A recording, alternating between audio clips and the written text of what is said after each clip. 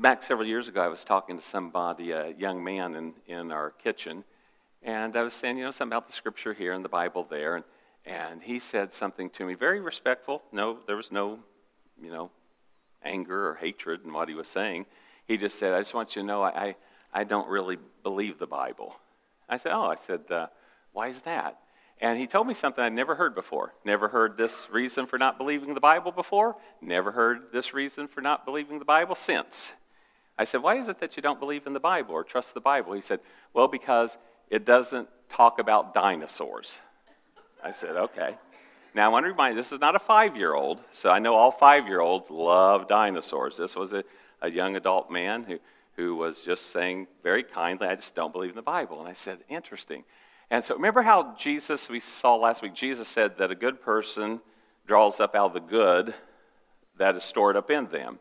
And so I was thinking about that, and it came across my mind. I had this Bible. This is my Bible through my teenage years. I wore into my early adulthood. And there's amazing Bible studies in this one. And it had a Bible study titled, The Bible, God's Word. And that was stored up in me, what I'd studied. And I didn't remember it word for word, but I remembered enough to talk to him about that. I said, well, there's something interesting about the Bible. You may go to it and want to find philosophy. You will find philosophy in the Bible, but it's not a philosophical book. You may say, wow, I want to know about science. But if you go to the Bible and want a science textbook, you will not find that in the Bible, although the Bible does not disagree with any good science. You may go and say, hey, I want the Bible to be a history book. It has wonderful, accurate, amazing history in it, but it was not designed to be a history book. I said, the Bible also is not designed to give us all the ins and outs about the dinosaur world. I said, what the Bible is, from center to circumference, is a book to point us to Jesus. That's what it is. It's a book to point us to the Savior. From Genesis to Revelation, it's a book designed to point us to a Savior and obviously our need for a Savior. So if you look for it to be anything else, you'll be disappointed in that. And that seemed to resonate with him. He thought, I never thought about that before, that it really isn't a book designed to cover every single thing in the world. It's designed to lead us to Jesus. That's the beautiful, beautiful message of the Bible, is that we need a Savior. So I did tell him this. I said, but I would challenge you to read a couple things. In Job chapter 40 and Job chapter 41. By the way, don't make fun of anybody who calls that book Job, because it's spelled J-O-B. Now, how else have you ever said J-O-B in your life other than Job, but it's actually the book of Job. It's in Job 40 and Job 41, God describes these creatures. One is a behemoth, which is massive. And we even use that term today when we say, wow, this is a behemoth of a problem. We mean it's huge, it's big, it's phenomenal. Well, and 41 talks about this crazy creature. You can read God describing it. And by the way, God said, these are creatures that I made alongside you, Job. So Job was familiar with these creatures, called a Leviathan. Well, it's interesting because our modern commentators said, well, the behemoth is a hippopotamus. And I just want to ask these Bible commentators, did you actually read the description of this behemoth? It has a tail that swooshes like a cedar tree. I don't know if you've ever seen a hippopotamus tail, but I don't even think it would be the size of a garden herb, let alone a cedar tree. And this Leviathan is this beast that strikes fear in the heart of anyone who sees it. And it says, a sword cannot pierce it, a javelin cannot pierce it, a harpoon cannot pierce it, a hook cannot pierce it. Nothing can pierce this thing. So they said it was a crocodile. Modern commentators say it's not like we've killed crocodiles and alligators all the time. So it's obviously not that. Well, that's not my message today about the behemoth and Leviathan, but I thought it was kind of interesting if you want to read about that. But the purpose of God's Word, that's what we want to talk about today. What is the purpose of God's Word? The main purpose, again, is to reveal Jesus. Jesus is the God of creation. He is the creator of you, and he is the creator of me. Now, back a few years ago, there was this ruckus that came up over a book written by Rick Warren, and it was called The Purpose-Driven Life.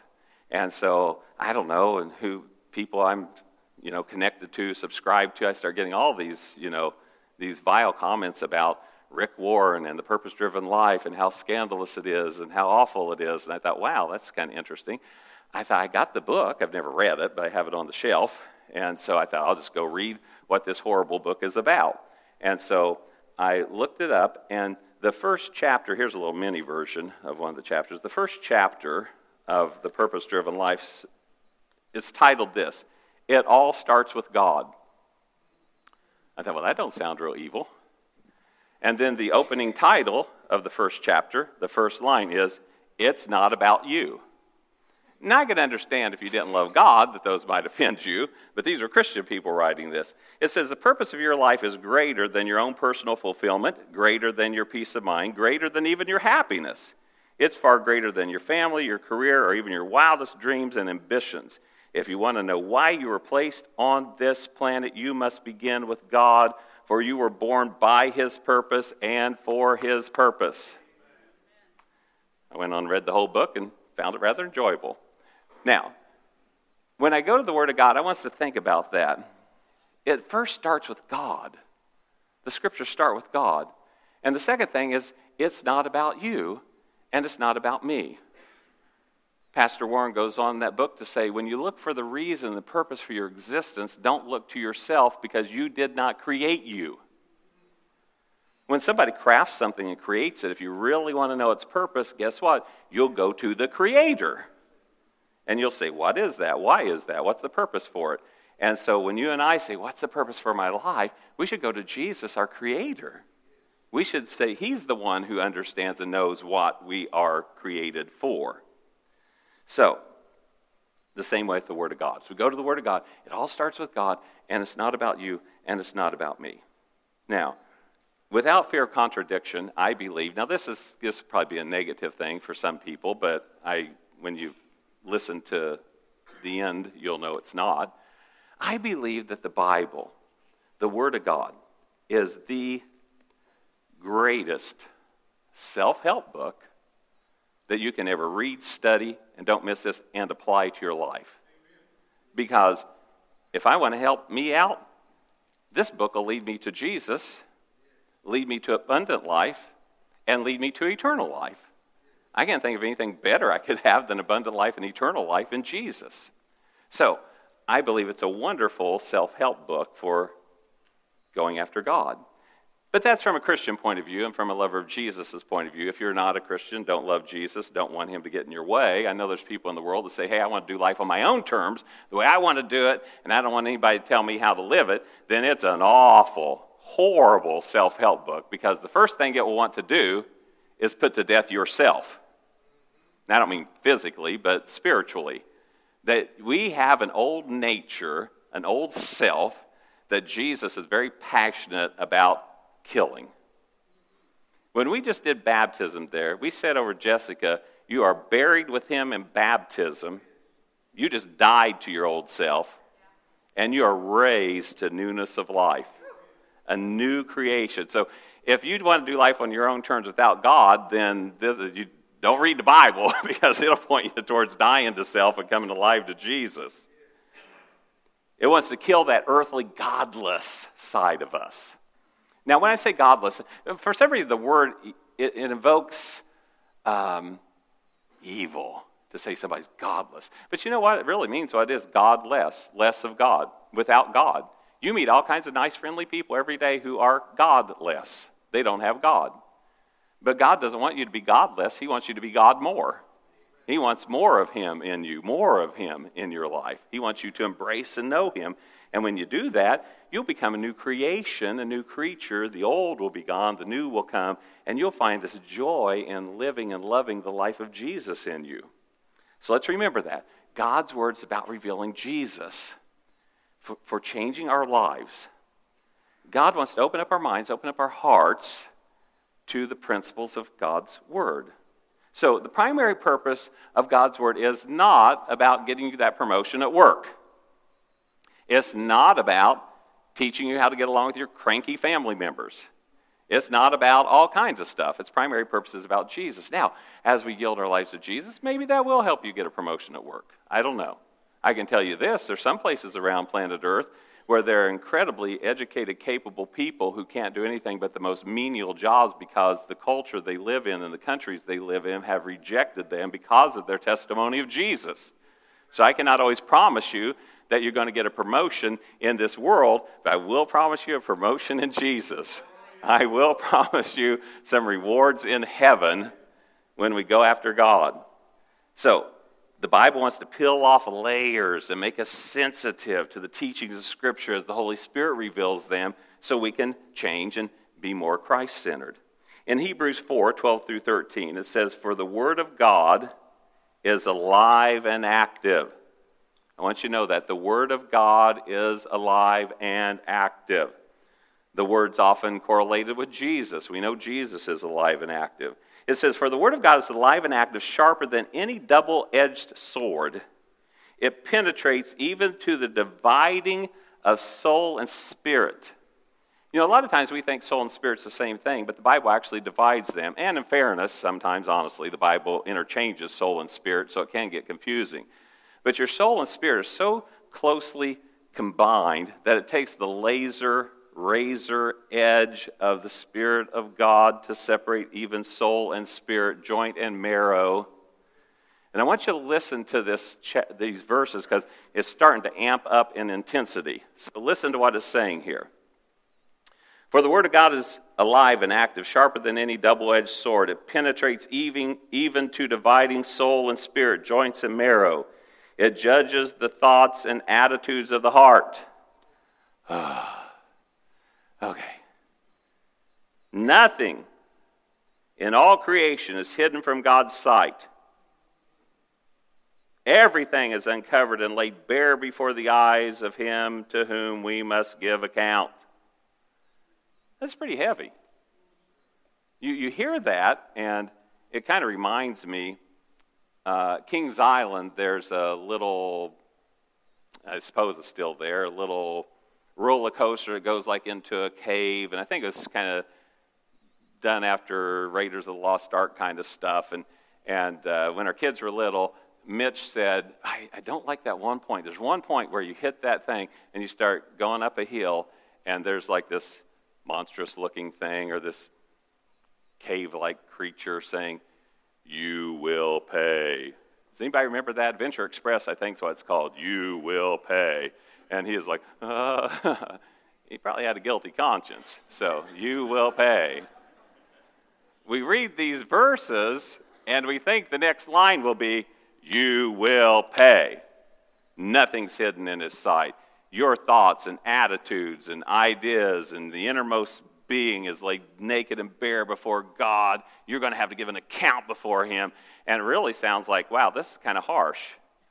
But I encourage you this week to read on, because you think it's going to amp up in harshness, but it goes on to say, wow, but we have a high priest. Oh, we have Jesus. And He's not a high priest who cannot empathize with our weaknesses, but rather He was tempted in every way just like we are. So I urge you, come before His throne with confidence, that you might find grace and mercy to help you in your time of need. We got such a great God. We got such an awesome God. He would be justified in saying, "You will pay." But instead He says, "I've given you Jesus." He's an intercessor. He's an advocate for you. Because of Him, you can step before my throne in confidence and find grace and mercy. What's mercy? Mercy is trusting and believing you won't get what you deserve. That's what mercy is. It's not getting what you deserve. And that's what God releases for us. So, you and I stand before God naked, nothing hidden, our inner being exposed. Even the thoughts and attitudes of our heart are laid bare before Him, everything. And guess what? He still loves you. He still loves me. That's something to praise God for and rejoice in. So we take God's word, and God takes His word, and He goes to work on our inner being. He wants you and I to become light. We are to be light in a dark world. I was spelunking one time, caving with a group, and it's a Christian group, and we got back to this place. And if you've ever, just show of hands, how many of you have been caving or spelunking? Raise that hand up high. Okay. You get back in a cave, and it's dark beyond dark.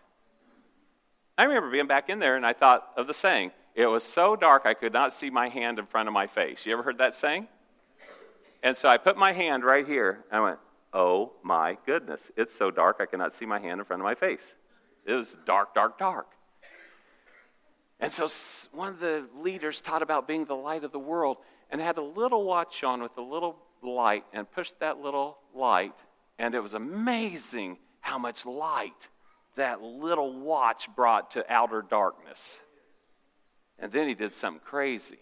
He had what we used to call pin lights, little lights with like one AAA battery in it. When he hit that thing, it was like illuminating like crazy. See, you may think your light's not that much, but if you'll let it shine, it's shining in a dark, dark world. And you're, this little light of mine, remember that? That little light of yours actually will be much brighter and much more illuminating than you think. Then he says he wants us to be salt. Salt gives flavor to stuff.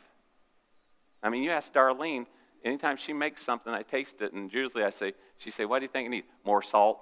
I was like, more salt, more salt. Salt makes things taste great. You and I are supposed to be salt in this hurting, bland world. We're supposed to be light in the darkness. And so as God goes to work on our lives, he reshapes us, and we start being salt and start being light in the world that we live in. So, we look at 2 Timothy 3, 16 through 17. It says, all Scripture is God-breathed. God exhaled the Scripture. And the Scripture is useful. It's useful for teaching. We like that. It's useful for rebuking. We all love to be rebuked. It's good for correcting and training in righteousness, so that the servant of God, if you're someone that's given your life to Jesus, you qualify as a servant of God. So the servant of God may be thoroughly, completely equipped for every good work. Hallelujah. I also believe that as we begin to let the Word of God get in us, that his Word begins to correct and instruct and rebuke and all those things. And we ought to just say, okay, Lord. It's much easier and better to just be rebuked by the Lord. Like right now, honestly, there may be a teaching that happens somewhere in the message today, or maybe it happened early in the service or in a song or whatever, that the Holy Spirit kind of rebuked or corrected your heart, and you can just go, oh, okay, yes, yes, which is so much more pleasant than somebody calling you out. I don't know if you've ever been called out by somebody. It's like, yeah, let's let the Lord do it. So let's let the Lord do that work in our hearts so we may be thoroughly equipped. So what we put in our mind, what we put in our hearts, what we allow into our lives begins to shape us. And it stores up inside there. And we want to store good things in there so that in situations in life, we can let the good come up when the situation comes. Back a week or so ago, I was going on a motorcycle ride. I told Darlene, I said, I'm going to take a little ride. She said, that's fine. We've been talking about it. So I said, I'll tell you what I'm going to do. I'm going to go ride like the wind. Well, Ride Like the Wind, there's no Christopher Cross song called Ride Like the Wind. Even if you're young, you probably heard it because it plays in restaurants and places like that. And so I get out the YouTube and kick on Ride Like the Wind, which it's not a vile, awful song, but I never paid attention to what the words were, but basically it's I don't want anybody telling me what to do, and so I'm going to cross over into Mexico. I guess in Mexico you got to do whatever you want to do according to this song, so you're going to cross over. And so I'm out riding, and I'm going, and I got such a long way to go to get me to the border of Mexico. I'm going to ride like the wind, da da da da da da da da. And I'm going, get that song out of my head. And so I was like, I thought, I got to get that out of my head. So I replaced it, and it actually replaced quickly with some kind of worship song to think about and meditate on. Now, I want you to know this. I don't believe that I would have come back if I would have sang that song, which all I really knew was the chorus and the hook line. If I would have sang that song on my entire motorcycle ride, I don't believe I would have came back lost.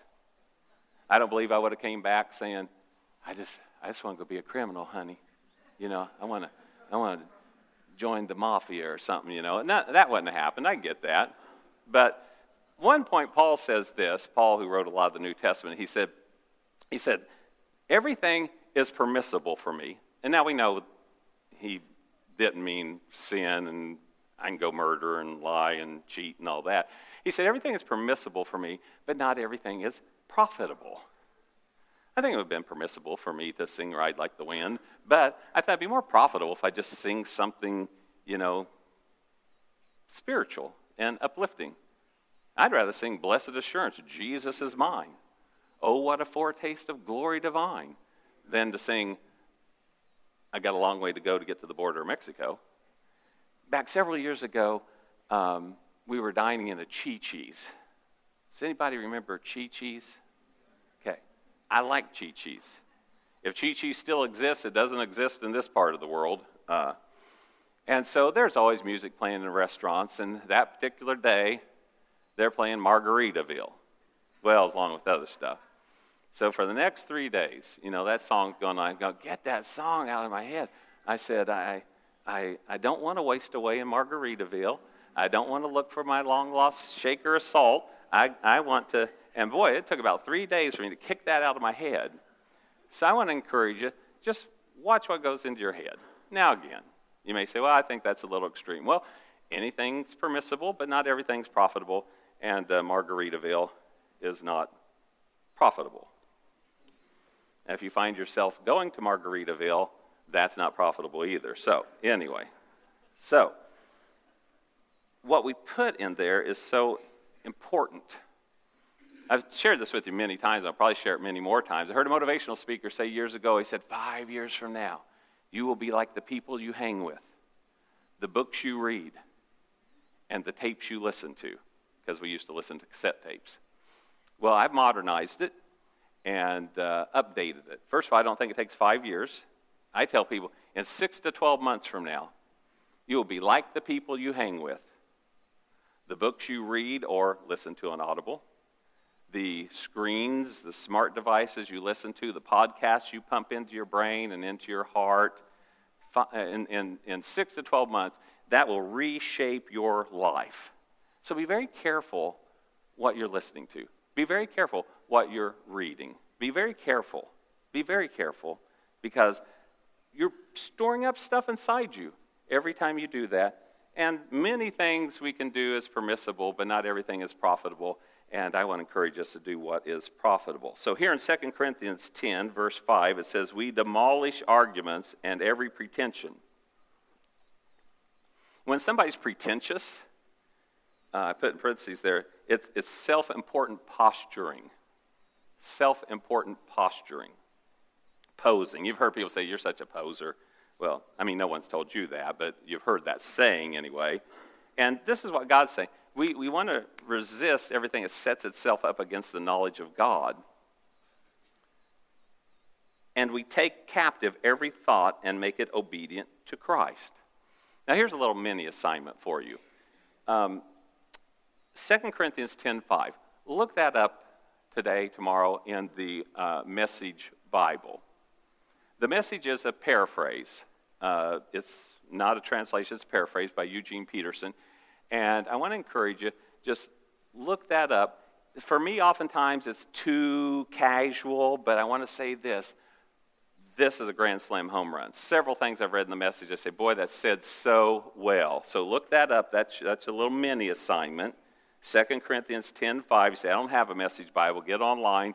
They're everywhere, okay? So get online, and you'll find a Message Bible that you can tap into. So we need to get a grip on our minds and get a grip on our hearts. And how do we do that? We do that by submitting to the lordship of God's Word, which is designed to point us to Jesus, which then is designed to change our lives. So remember, the Bible from the center to the outer edges is about Jesus. From Genesis to Revelation, it's pointing us to Jesus. So our part is to cooperate with him. And as he's pointing us to Jesus and pointing us to his word, say, well, what's that mean? Well, it means that what's being revealed to us are Jesus' principles and his practices and his attitudes and his power and his eternal life and all those things. He's revealing those things to us so we can grow and be everything God's called us to be. So here's a great Bible verse for you to give a big bear hug on. Are you ready for this? Philippians chapter 2, 12 and 13. Now, chapter 12 is set up for 13, but 13 is really one I want you to get through. Let's throw that up here on the screen. It says, "Dear friends, you always followed my instructions when I was with you, and now that I'm away, it's even more important. Work hard to show the results of your salvation, obeying God with deep reverence and fear." Now, here's what I want you to get. Verse 13, "For God is working in you." For God is working in you. In fact, I'd like for us to say that, but I want us to say, God is working in me. I want us to say that all together. Can we say that? Let's say it together. God is working in me. One more time. God is working in me. Amen. We have this promise. Well, I don't feel like God's working in me. Well, again, the just don't live by feelings. We don't live by sight. We live by faith. And so we have faith in God's word that God is working in me. God is working in you, giving you the desire and the power to do what pleases him. Amen to that. Because you and I have all got to a place where we went, I want to do what's right. Sometimes, I've told you before over the years, sometimes the prayers, you just start out with this, I want to. I mean, I know your word says this. I don't really want to do it, but I want to do it. So help me, Holy Spirit. Help me, God. And then we have this promise, Philippians 2, 13, God is working in me. For God is working in you, giving you the desire and the power to do what pleases him. The desire and the power to do what pleases him. So here's our focus for the week. I would like for you to think, even in our prayer time, I'd like for you to think, Lord, is there something that I know you've been putting on my heart that I need to lay aside? Or something you've put on my heart that I need to pick up? You know, kind of like I need to forsake a vice or add a virtue to my life. What is it? And then I want you to remember these things that we've talked about today as you focus in on that the Bible's purpose is to reveal Jesus and his principles. So, okay, God, you're going to reveal Jesus. You're going to reveal his principles. I'm trying to lay this aside or pick this up, so I'm trusting you.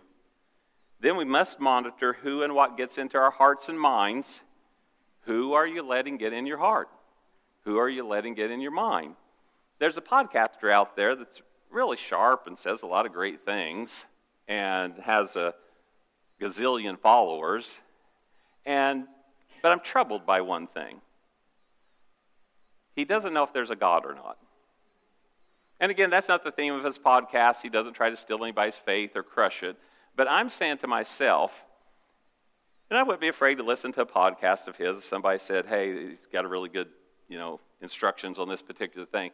But I'm thinking, all creation cries out there's a creator. You read Romans 1, it says, we will stand before God without excuse, for all creation cries out there's a creator. The starry sky, the mighty ocean, the mountaintops, the amber waves of grain, everything is just crying out there's a creator. I know a guy that was in a backslidden condition from God and had wandered from God, and he was taking a pre-med class, and they studied the eyeball. The eyeball is absolutely ingenious. It takes so much less faith for me to believe God created us than to me to believe that over billions of years we kind of turned into these incredible beings just through an evolutionary process. And so as they were studying the eye, he said, wow, there's a God, and I need to serve him. Just studying the eye. Why? Because all creation cries out, there's a creator. And so when somebody tells me, I can't even find God, I say, I don't want you to lead my life. Again, I'm not afraid to listen to podcasts. Are you with me? I just don't want that person to be a primary influence in my life who can't find God. So we got to watch that. We must allow our desires and our willpower to flow from God, not from ourselves. Now that sounds like a real spiritual thing, but I think it's just as simple as saying, God, I've tried 1,000 times. By the way, I think there's something that God respects about that. I really mean that, because we're in the good fight of faith. And sometimes you're going out to battle after battle after battle, and you keep going out and you say, man, I feel like I come back beat up every time. Well, but you're going to battle. And even if you've been beat up 100 times, you still strap on the sword and go out to battle again. I believe God respects that. And you can say, God, I need your help. I've been to battle many times. I need your help. I'm not winning on my own. I need you, Holy Spirit, to help me. And I'm trusting that Philippians 2:13 is true, that you are working in me. You're giving me the desire and the power to do what pleases you and just to yield yourselves to Jesus. I want us to pray together. As we're praying, you can just ask the Holy Spirit, Lord, is there something, one particular thing you want me to lay aside, one particular thing you want me to pick up? Don't pick 20. I know we all got 20. You pick 20, you won't do nothing.